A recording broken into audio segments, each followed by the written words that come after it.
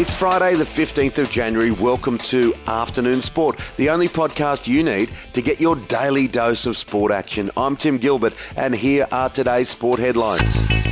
Well, the stage is set for the ultimate Test cricket showdown. Australia has to beat India in the fourth Test starting today at the Gabba. Otherwise, the Border Gavaskar Trophy will stay in the subcontinent. Marcus Harris replaces the injured Will Pucovski. India also forced to make changes. Australia has a formidable winning record at the Gabba.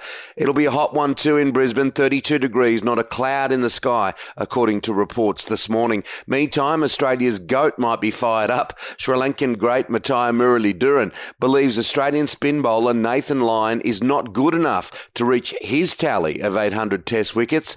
The Brisbane Heat are into equal third in the BBL after a 5-wicket win over the Melbourne Renegades. Andy Murray's place in the Australian Open has been thrown into doubt after he tested positive for coronavirus. The British former world number one was due to travel to Australia on one of the series of charter flights laid on by tournament organisers, but he is still isolating at home in London. Meanwhile, Australian Open quarter-finalist Tennis Sandgren has been granted permission to travel down under despite testing positive for COVID-19.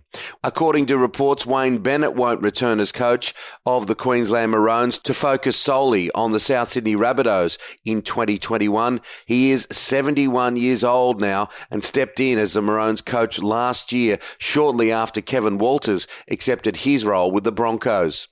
Hawthorn star Jonathan Patton is in hospital as an investigation continues into allegations he sent lurid, unsolicited messages to women on social media.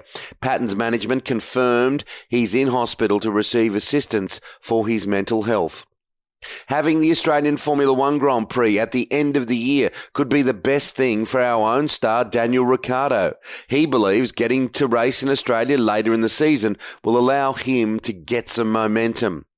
The British Golf Open will not be staged at the Turnberry course in Scotland, owned by outgoing US President Donald Trump, for the foreseeable future. The move follows the decision by American golf authorities to strip Trump's Bedminster course in New Jersey of the right to host the 2022 US PGA Championship.